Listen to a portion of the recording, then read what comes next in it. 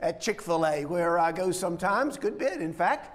A question that we ask and answer, do I need a haircut? Yeah, I need a haircut. I know I'm going to get a haircut this week. So lots of questions that we ask ourselves and we deal with and answer. Not the most important things, not the weightiest matters in our lives, but other questions are quite significant. Who am I? Where did I come from? Where am I going? What am I supposed to be doing with my life? Now, those are serious questions. Those are very important questions, and I think most people who think seriously about life or think seriously about their purpose in life and what they want to accomplish, we think about those things, at least to some degree. Now, I'm sure there are some people who don't think about those things at all. They just live right in the moment and don't give any thought to what they ought to be doing with their lives. And are their lives going in a direction? Are they going somewhere in their lives? And so there are some people, no doubt, who don't give much thought to these things. But as serious-minded people, we do, and we should. Well, I want to think about some of those questions this morning.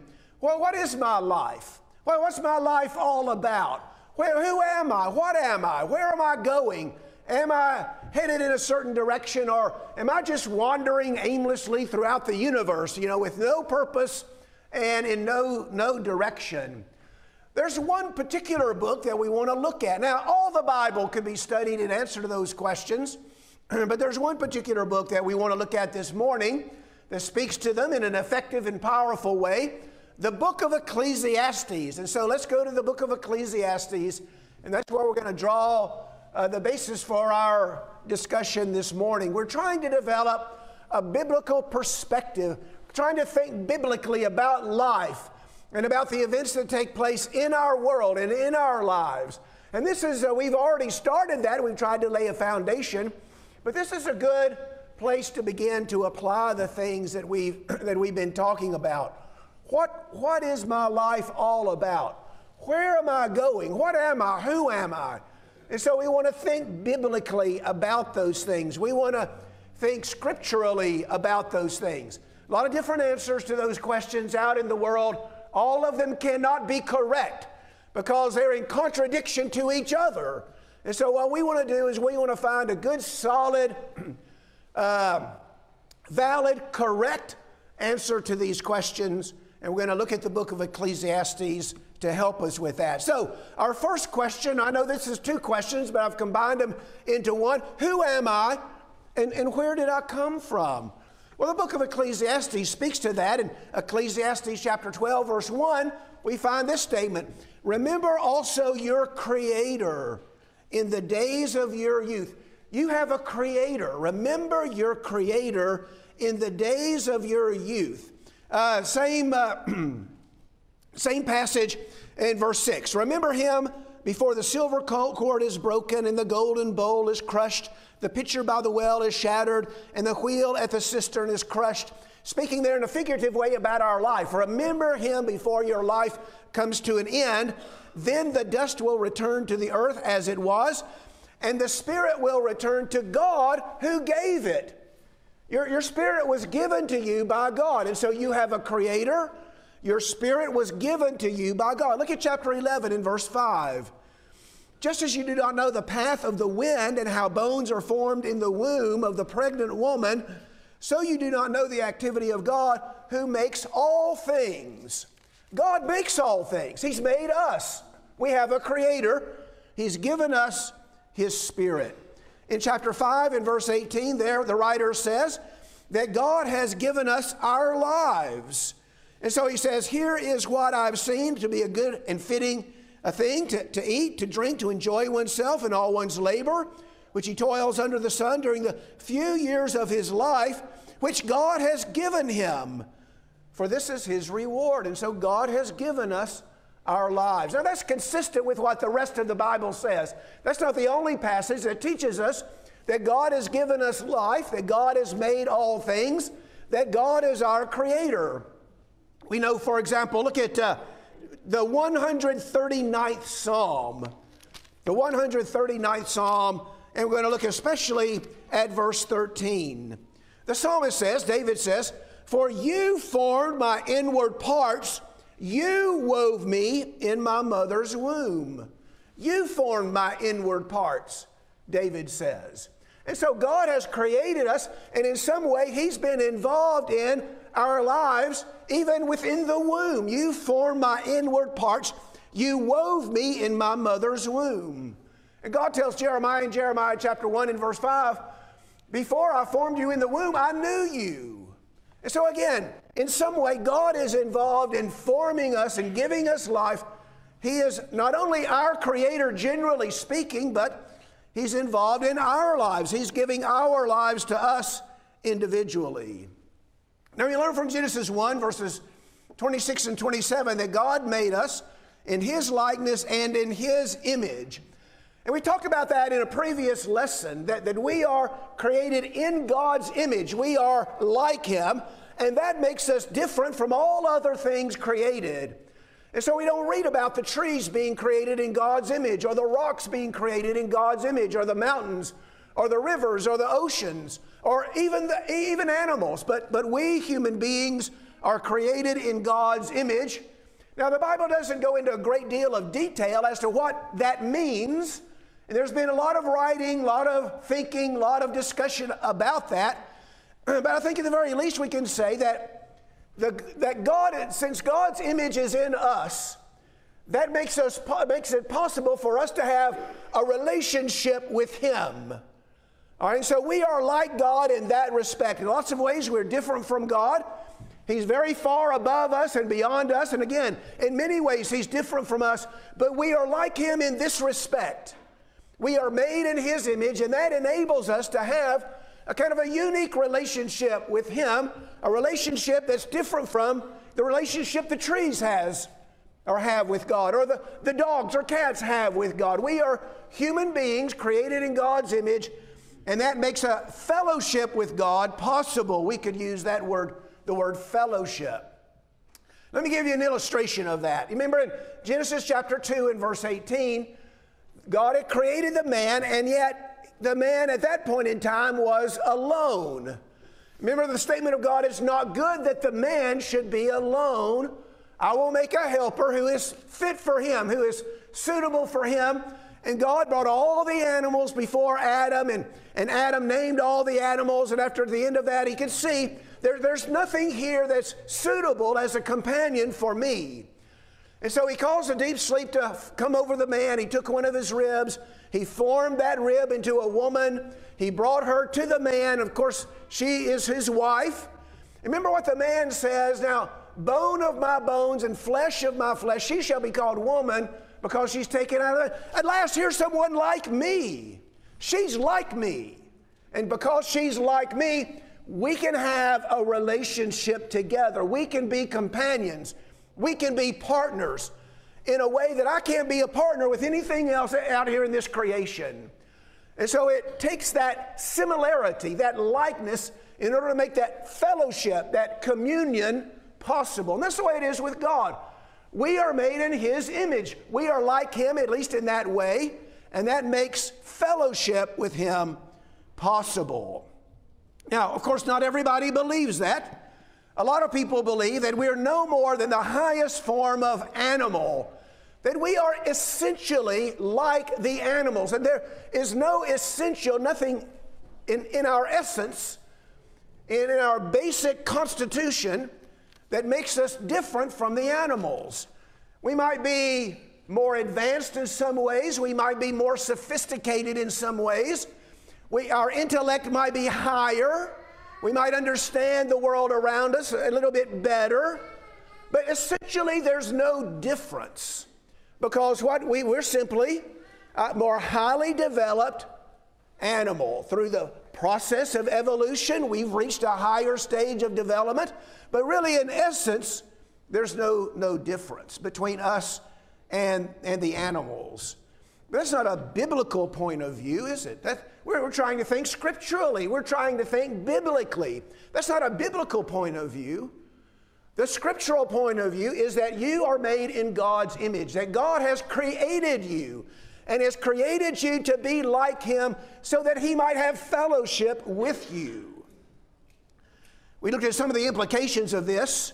All human beings deserve respect and dignity because they bear the image of God. They're worthy of respect. They're worthy to be treated with dignity. Each of us has inherent value. As long as we are human, we have value. And that goes from before we were born to the day we die. As long as we are human beings, we have value because human beings are made in God's image. And I would suggest that some of us struggle with that. Some of us struggle with our confidence. Some of us struggle with, am I worth anything to anybody? Do I matter? You know what? Well, you do matter. You do have dignity. You do have worth. You do have value. Other people might not appreciate that, but God sees you as someone He's created to be in fellowship with Him. And so don't let anybody ever convince you that you're worthless. Don't let anybody ever convince you of that you have no value, that you're not important, because it's just not true.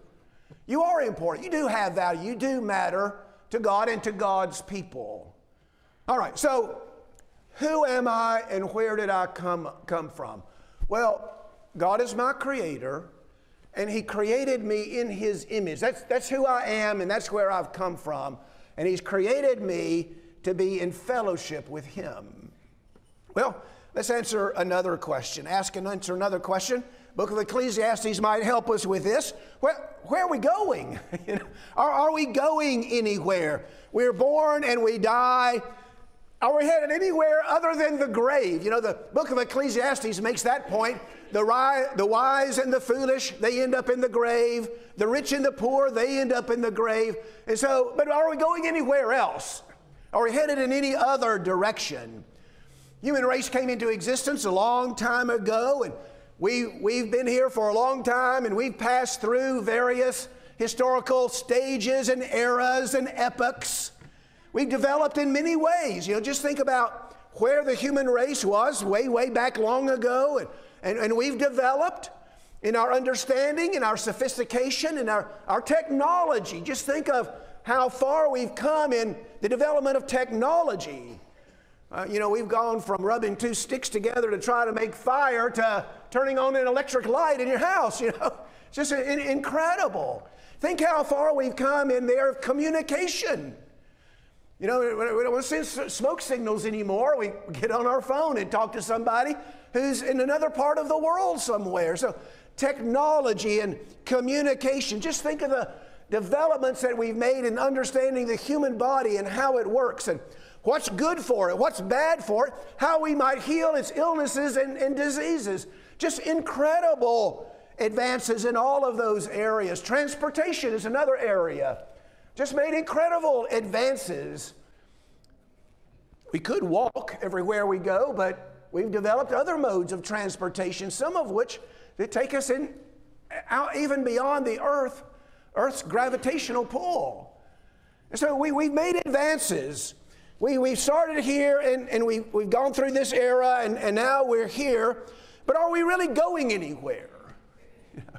We think sometimes about progress, that we've progressed in lots of areas. Really? We might be more advanced technologically speaking, but have we really made any progress when it comes to our character and those kinds of things? Are we really going anywhere? Is there an end to all of this? Is there a purpose to all of this? Or again, are we just flying through space on the globe headed nowhere? It's kind of a discouraging thought. Well, we want to provide a biblical answer, and I would suggest two parts to the answer. Part one, God has worked in history to bring our Savior into the world. Now that's part of the answer. You go all the way back to the beginning in Genesis chapter 3 and verse 15. After the first sin, you remember God tells the serpent that the seed of woman is coming and he's going to bruise your head, but you shall bruise him on the heel. Genesis 3:15.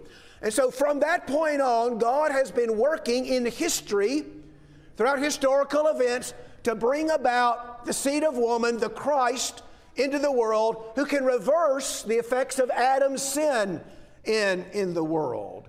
And so, it began in Genesis 3, verse 15, but it continued through Abraham and your seed. All the families of the earth would be blessed.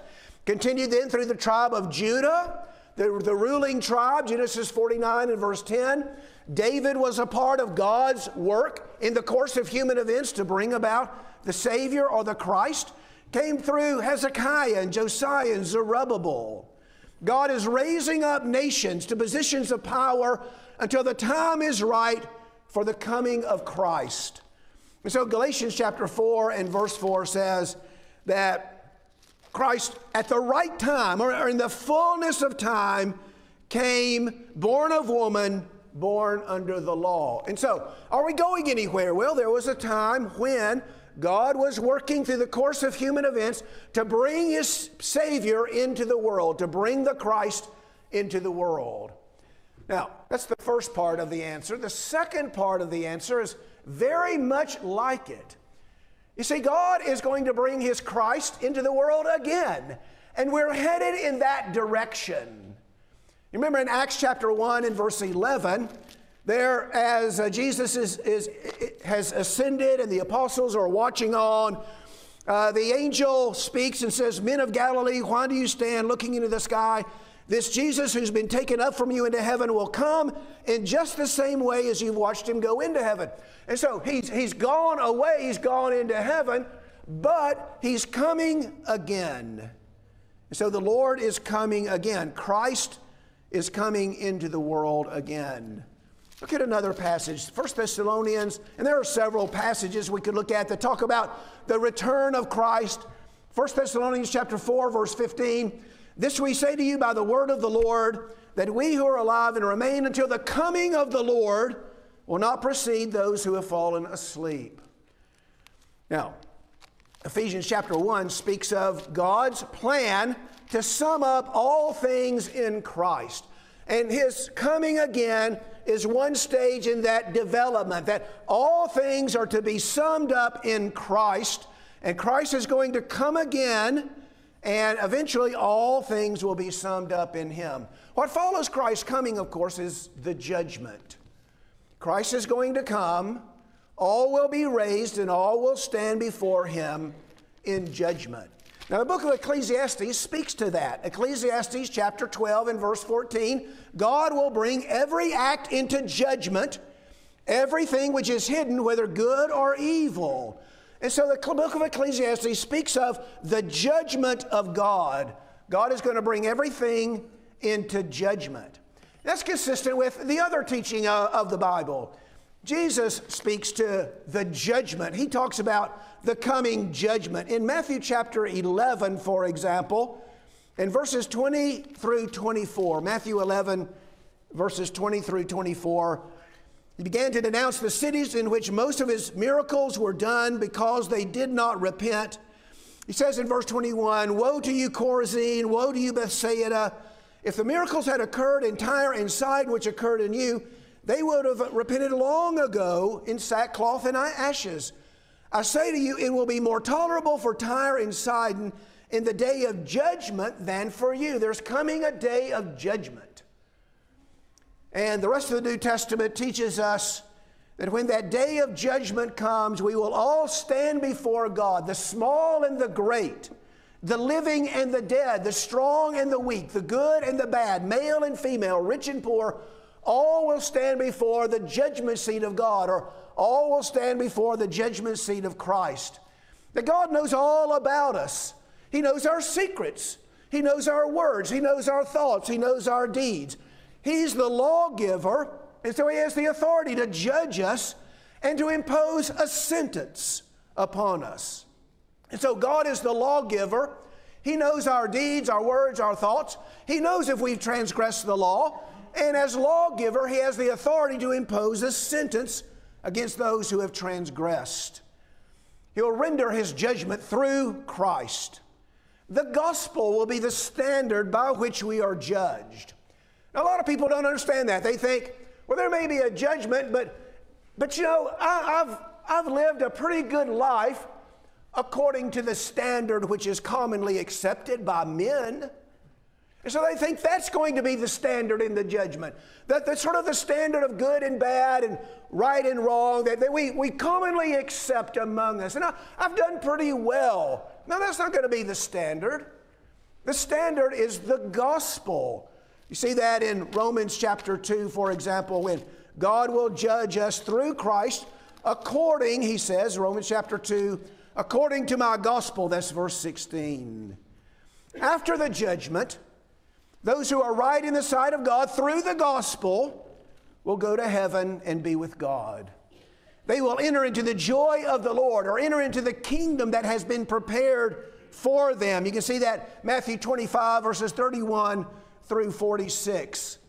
And those who have not been justified by the gospel will go to hell, a place of eternal fire, a place of agony, a place of torment, a place of outer darkness. And both of those destinies are eternal. Eternal life or eternal destruction, away from the glory of the Lord, away from the presence of the Lord. 2 Thessalonians chapter 1, verse 9. And so are we going anywhere? What is there a direction? Are we headed to any place? Well, we're headed for the return of Christ. We're headed for the great day of judgment, when we will stand before God. We'll give an account of ourselves.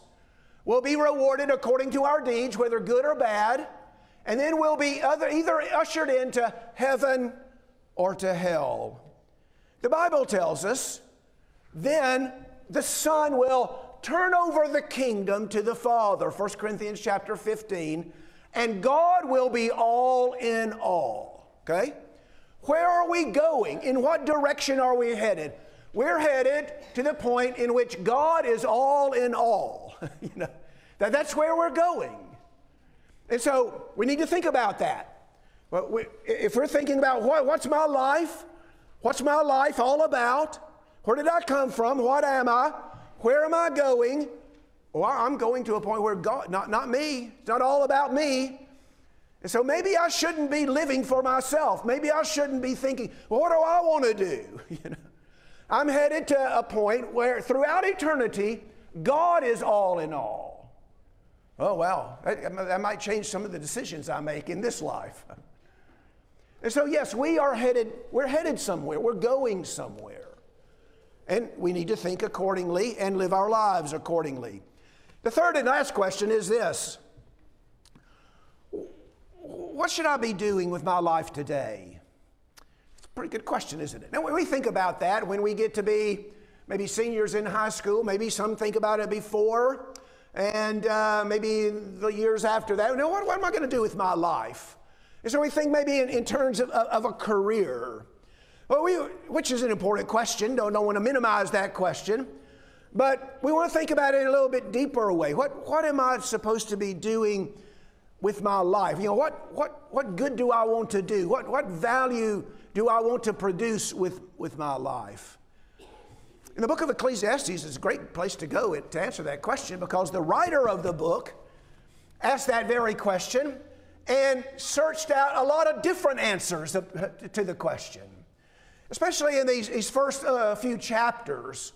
He talks about life under the sun, which I just take to mean life without regard for God and God's will. I'm just trying to figure out what life under the sun is all about. And really his conclusion was it's all empty, it's all vanity, it's really very little significance, very little meaning, if that's what we confine ourselves to. For example, in the second chapter, he says, I decided to pursue pleasure. Verse 1, come now, I will test you with pleasure. So enjoy yourself. And I tried all kinds of things. You can read the following verses. I tried everything, and whatever my eyes desired, verse 10 says, I did not refuse them. If I was in a position, I was king, I had resources, I had opportunity, and if I wanted something, I got it. And so I tried to pursue pleasure. And I tried to make this life as enjoyable as I possibly could. And at the end of the day, it's all vanity. Verse 9, I became great and increased more than all who preceded me in Jerusalem. My wisdom also stood by me. All that my eyes desired, I did not refuse them. I didn't withhold my heart from any pleasure, for my heart was pleased because of all my labor, and this was my reward for my labor. I considered all my activities which my hands had done, and the labor which I had exerted, and behold, it was all vanity and striving after wind, and there was no profit under the sun. I got to the end of the day, and I just thought, well, I've done all that, now what? And it was just an empty feeling. It just didn't really produce any sort of lasting, substantive satisfaction. Well, then he thought, well, I'll pursue wisdom. That is human, earthly wisdom, the under the sun kind of wisdom. Verse 12, I turned to consider wisdom, madness, and folly. For what will the man do who will come after the king except what has already been done? And I saw that wisdom excels folly as light excels darkness. And so, yeah, there are some advantages to being wise as far as this world's wisdom is concerned. But again, at the end of your life, what is all that wisdom and knowledge? What does it mean? Where does it get you? I mean, you can read all the wise, the books of the wise men through the years. You can get multiple PhDs. You can do all of that. And at the end of your life, what have you achieved? What have you, what lasting thing have you produced in your life? Well, not much. Can't pass that PhD on to your son or daughter. It's going to die with you. And so again, that's empty. And then human achievement. Verse 4, I enlarged my work. I built houses for myself. I planted vineyards for myself. I just got caught up in the pursuit of human achievement. Just doing things, building things, acquiring things, accomplishing things. And verse 18 says, I hated all the fruit of my labor for which I labored under the sun. I got to leave it to the man who comes after me, and who knows, he might be the biggest fool that ever walked the face of the earth. And so if it's not pleasure, if it's not wisdom, if it's not achievement, what does give? What does give our lives meaning? Well, at the end of the book, he says this in verse 13 of chapter 12. This is the conclusion when all has been heard. Fear God and keep His commandments. This is the whole duty of man, or this is the all of man. We'd say, this is what it's all about. This is what it's all about. Fear God and keep His commandments. That's an interesting, an interesting statement. That's going to give your life meaning and significance. A lot of people think very opposite. You see, if you fear God and keep His commandments, that's going to deprive you of a fulfilled life. Well, the experience of the preacher here, the book of Ecclesiastes, is just the opposite. If you fear God and keep His commandments, that's going to give your life meaning and substance, and you're going to be satisfied and happy in that. What's our purpose in life? Fear God and keep His commandments. To fear God is to hold Him in reverence in the highest way possible. In Luke chapter 18, Jesus tells a story about a judge who did not fear God. Maybe to understand what it means to fear God, it would help us to think about what it means not to fear God. Here's a man who doesn't fear God. What would his attitude be like if he doesn't fear God? Well, he wouldn't care what God's will is. He wouldn't care what God's commands are. He wouldn't care what God wanted him. He doesn't fear God. He doesn't have any respect for God. He has no concern for God. Now, to fear God would be the opposite of that, wouldn't it? It'd hold God in the highest degree of respect possible. It would be very much interested in God's will. It would be very much interested in God's opinion. It would be very much interested in what God would have us to do. Well, that's what it means to fear God.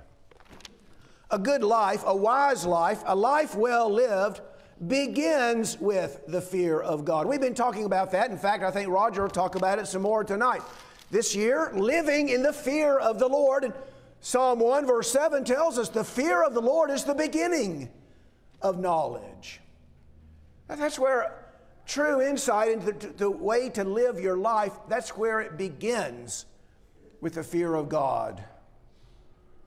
And then keep His commandments. Again, people often think that keeping God's commandments will deprive us of living a full life. It's just not true.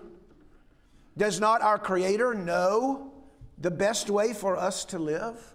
He created us. Doesn't He know the best way for us to live? The Bible says the way of the transgressor is hard. You want to live a hard life, you want to live a frustrating life, you disregard God's will for you, and you'll get there. You'll live that difficult life. God's commands are not arbitrary do's and don'ts. The Bible tells us that they are for our good.